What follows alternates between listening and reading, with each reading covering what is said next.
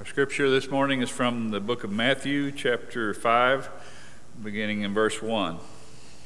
Now when Jesus saw the crowds, he went up on a mountainside and sat down. His disciples came to him, and he began to teach them. He said, "Blessed are the poor in spirit, for theirs is the kingdom of heaven. Blessed are those who mourn, for they will be comforted. Blessed are the meek, for they will inherit the earth. Blessed are those who hunger and thirst for righteousness, for they will be filled. Blessed are the merciful, for they will be shown mercy. Blessed are the pure in heart, for they will see God. Blessed are the peacemakers, for they will be called children of God. Blessed are those who are persecuted because of righteousness, for theirs is the kingdom of heaven. And blessed are you when people insult you, persecute you, and falsely say all kinds of evil against you because of me. Rejoice and be glad, because great is your reward in heaven. For in the same way they persecuted the prophets who were before you."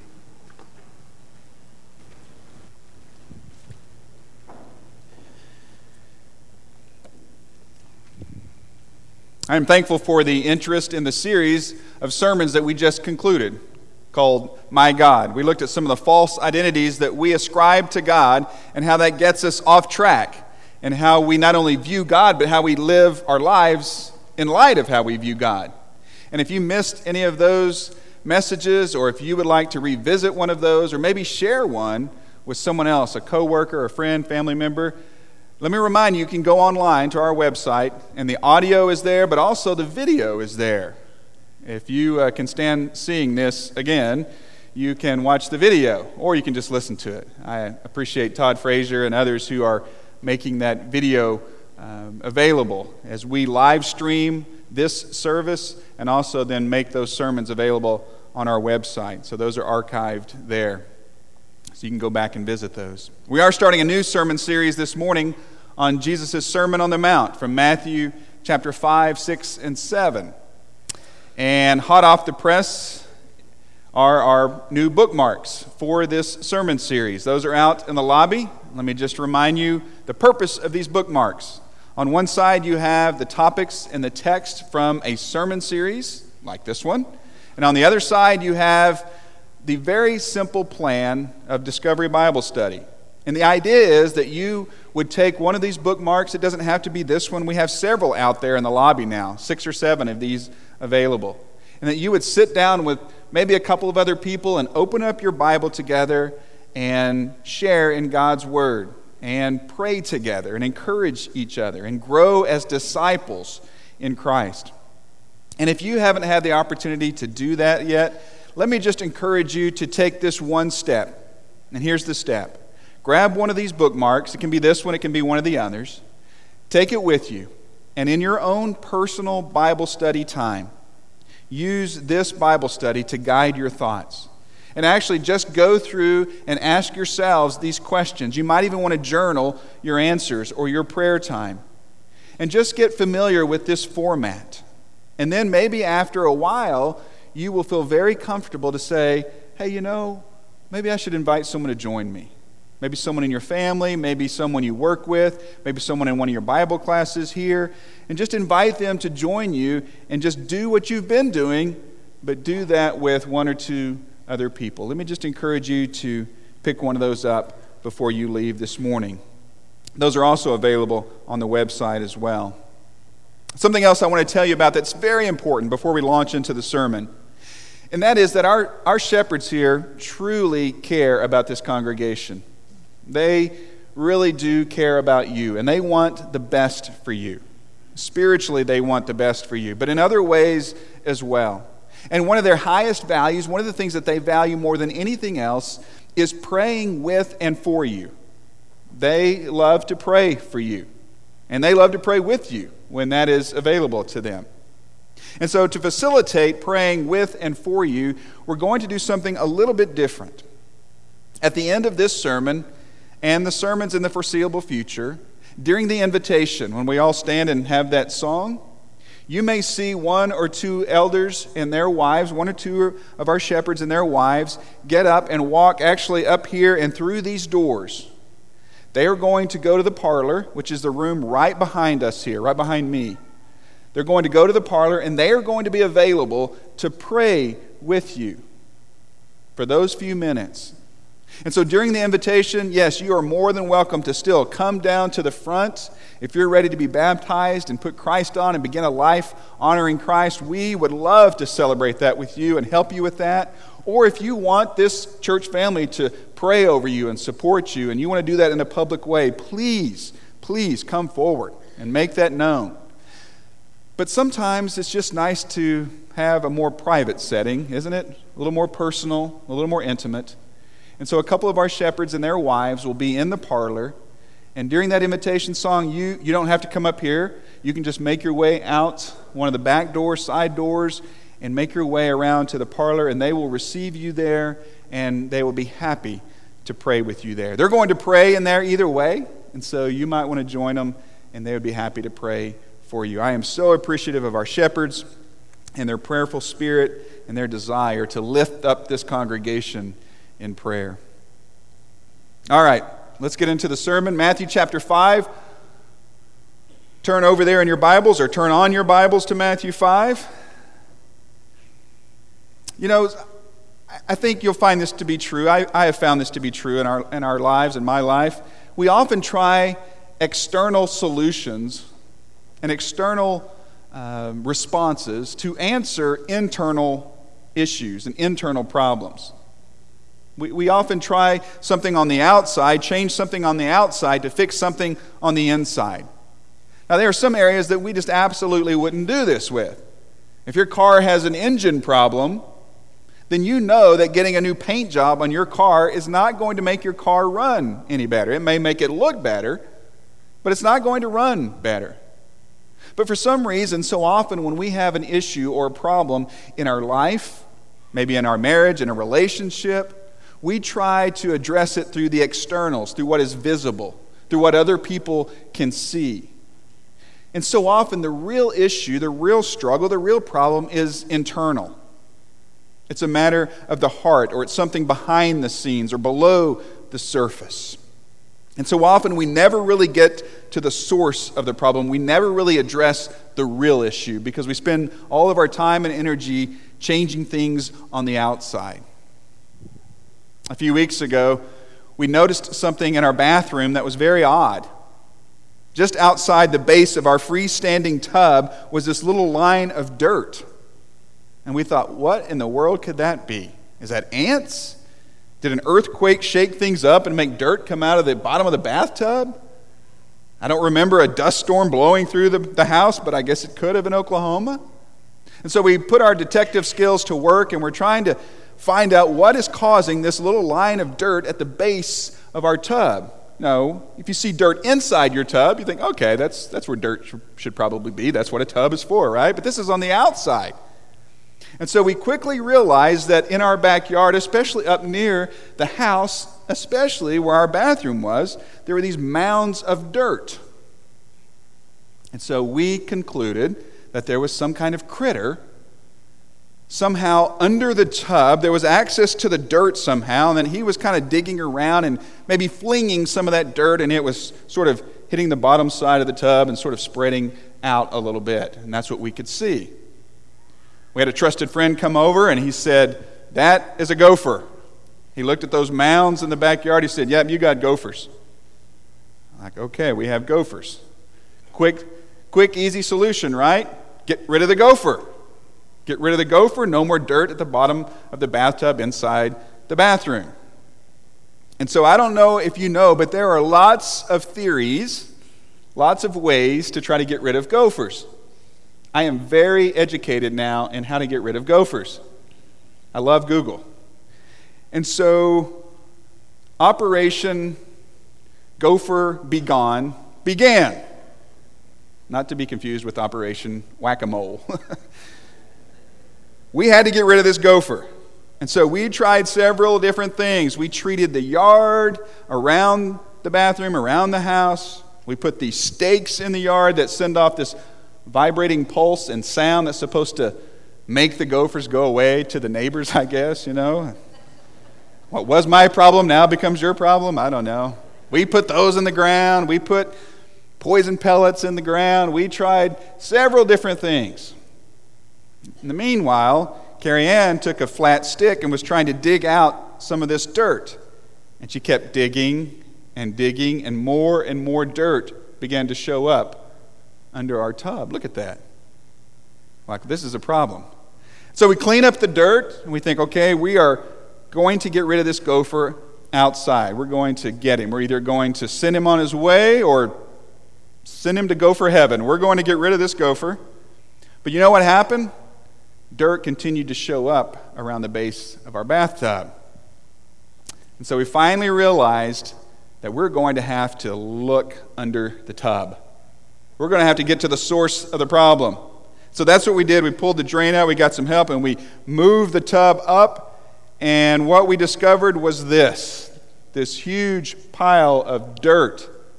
You see, there was about a square foot hole in the foundation directly to the ground, the dirt.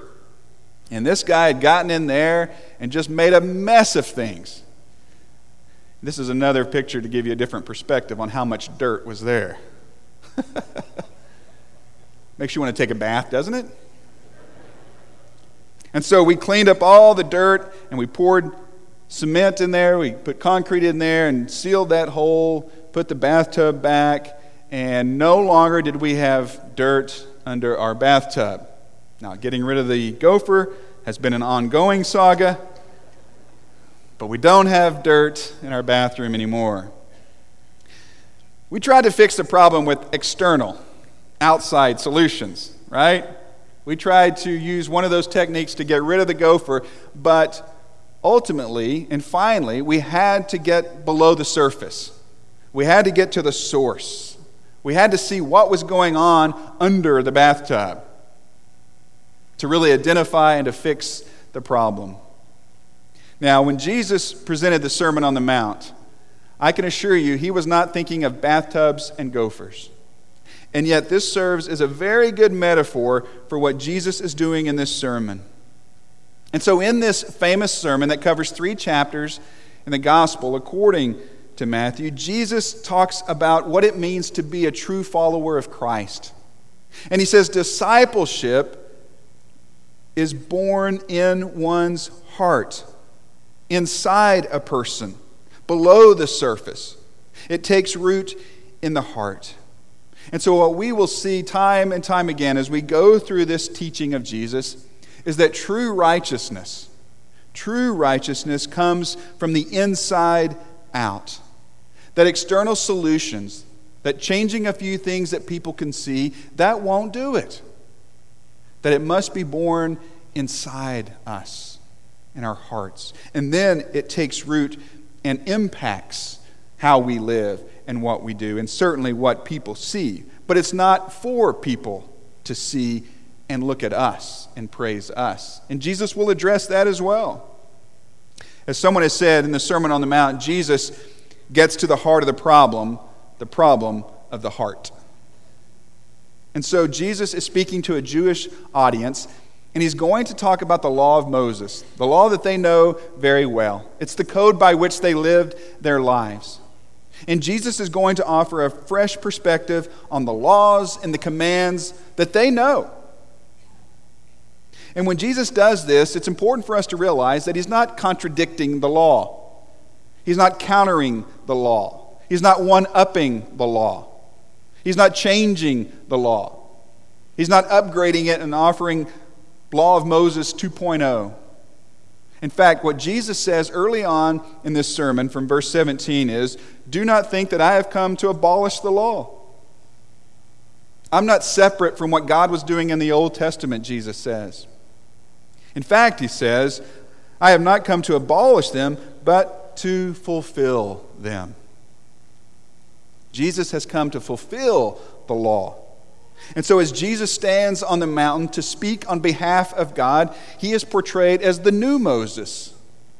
And just as Moses stood on that mountain and spoke to the people on behalf of God and shared the law, Jesus stands on the mountain and speaks on behalf of God and shares the heart of the law.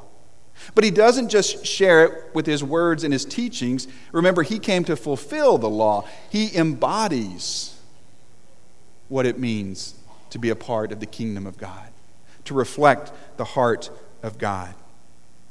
And so Jesus is going to talk about how we live. And obedience is extremely important. In this sermon, it's extremely important. Because at the end of this sermon, in chapter 7, do you remember what Jesus says? If you're familiar with this at all, you know, because our kids know, because they sing the song. Jesus says, "Whoever hears my words and puts them into practice is like a wise man who built his house on the rock. And when that storm came and that rain came, his house stood firm.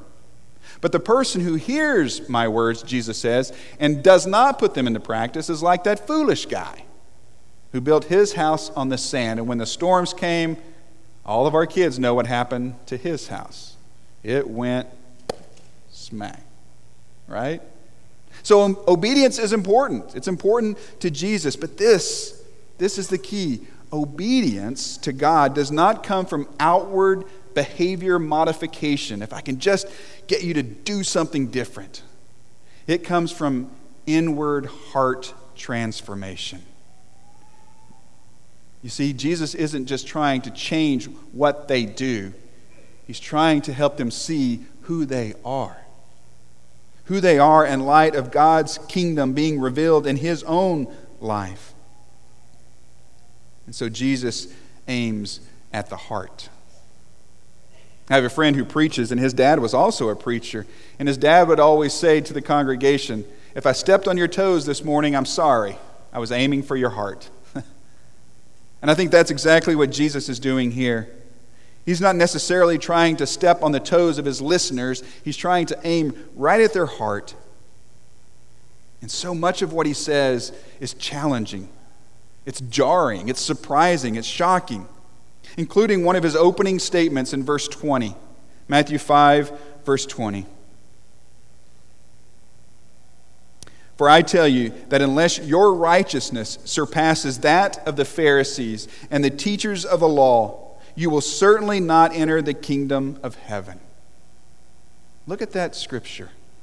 Jesus says, unless your righteousness exceeds that of your preachers, your religious leaders, then you're not going to be a part of what God is doing in this world.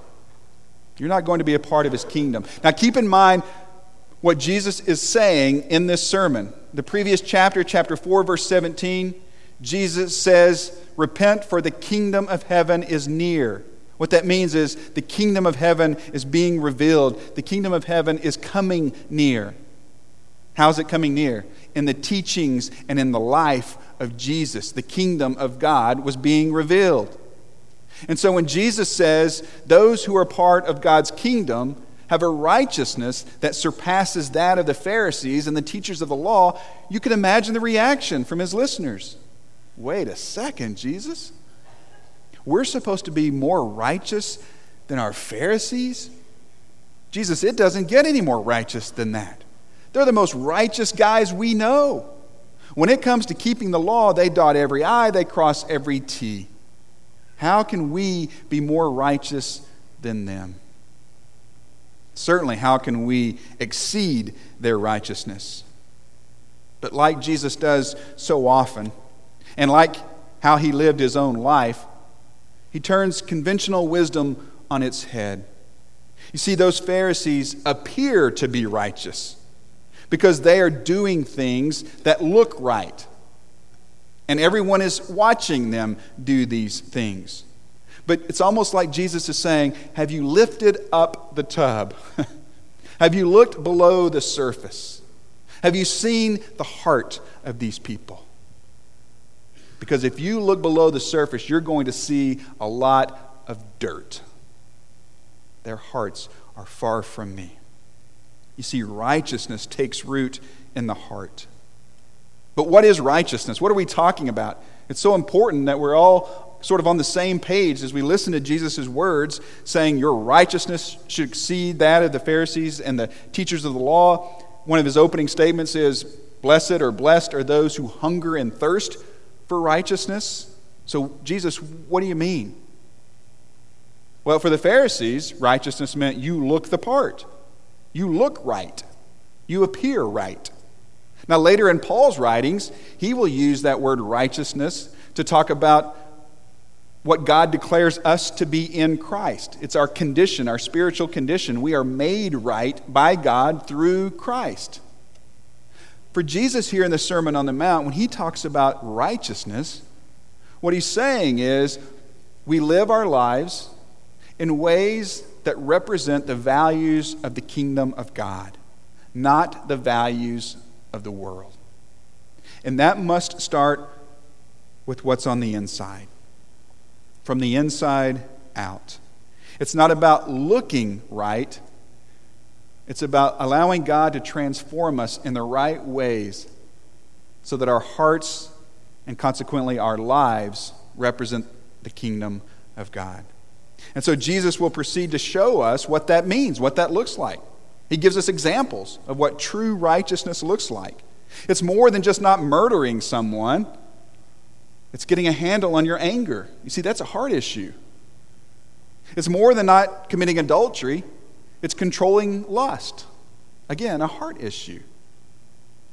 It's more than not just getting revenge on someone. It's extending mercy to that person. These things are generated from the inside out.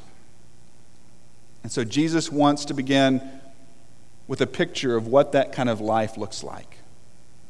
And so he starts with what we call the Beatitudes. Beatitudes is a word from Latin that means happy or good favor or good fortune. But this isn't a temporary or a circumstantial kind of happiness. This is a deep, abiding joy that comes as a consequence of living a life aligned with God's values.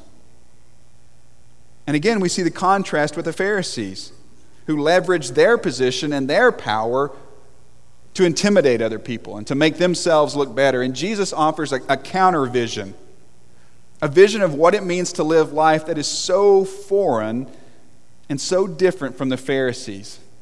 Again, the very people they think are righteous. Jesus says, no, let me show you what true righteousness is. Let me show you the people who are truly happy, who truly find joy. So he says, blessed are the poor in spirit. Wait, you can be poor and be happy? You can realize that you are spiritually bankrupt without God and you can be happy? Yeah. He says, blessed are those who mourn. Blessed are the meek. Those who hunger and thirst for righteousness, true righteousness. Blessed are the merciful, the pure in heart, the peacemakers, the persecuted, those who are insulted for the name of Christ.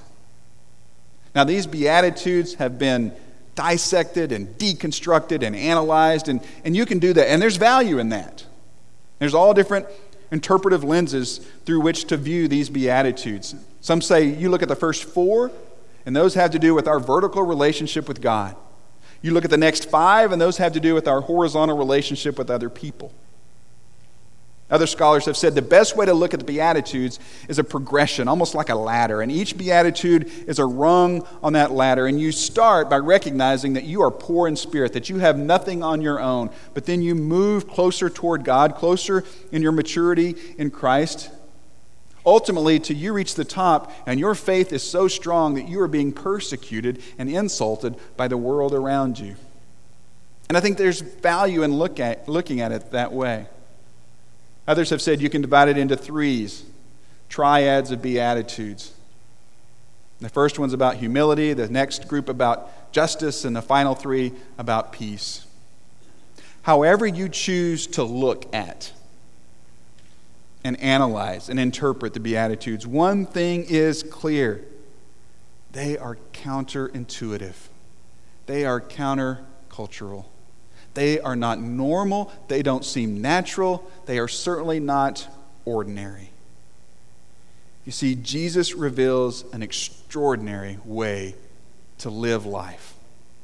A life that is a part of the kingdom of God. And that's why we're calling this series Extraordinary. It's not that we are extraordinary. We are just ordinary. In fact, the Bible talks a lot about how God uses the ordinary. But he calls us and invites us as a part of his kingdom to live life different than the world. To live life not ordinary, but extraordinary. And that begins on the inside. And one extraordinary truth that Jesus shares, even in these Beatitudes, is that genuine joy, genuine happiness, or blessing comes as a byproduct of a greater pursuit, the pursuit of righteousness. He says, blessed are those who hunger and thirst for righteousness. And what do you hunger and thirst for? Some of you are hungry and thirsty right now. You're like, would you be quiet? And we can take care of our hunger and thirst. But in life, what do you hunger and thirst for? Is it fame, recognition, money, possessions, power, influence? There are a lot of things that we invest our time and energy into, right? We pursue things like happiness. And Jesus says, as long as you are pursuing happiness, you're not going to find it. We've been reminded of that even this past week as people in the news who we think seemingly have everything, yet something is wrong. And there's no happiness there.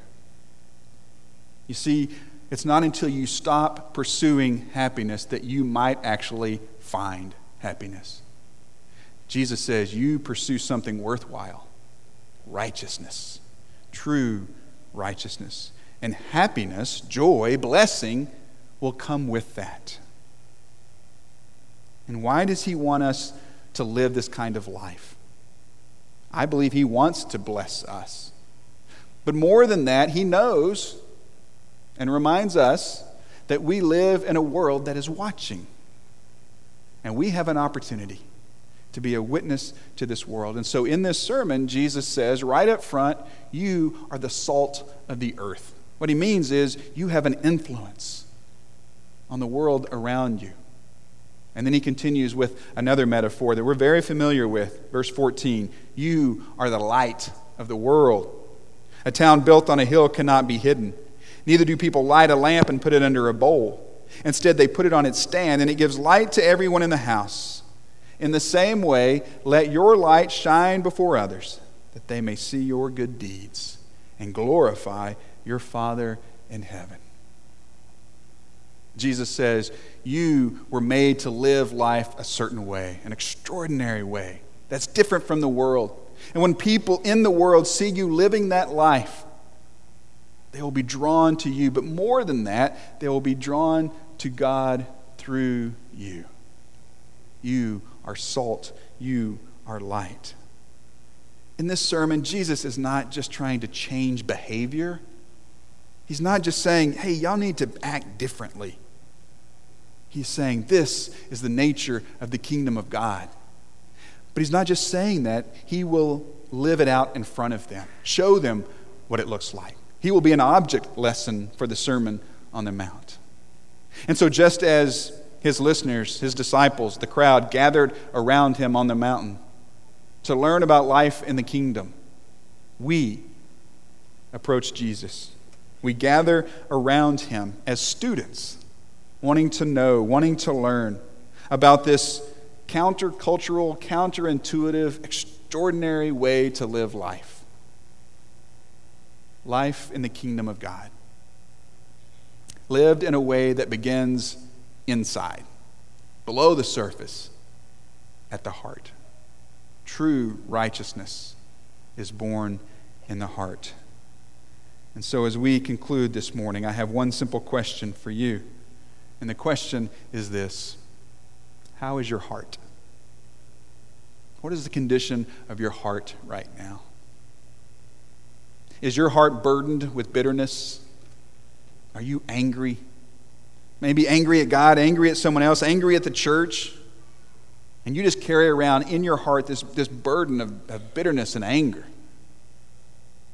Or is your heart darkened by sin or addiction? and you can't seem to overcome it. Or maybe your heart is overrun with pride or selfishness or cynicism or doubt. What is the condition of your heart? Are you, like the Pharisees, trying to get right with God by doing enough, by doing more, by showing everyone around you that you are a Christian? Let God speak to your heart.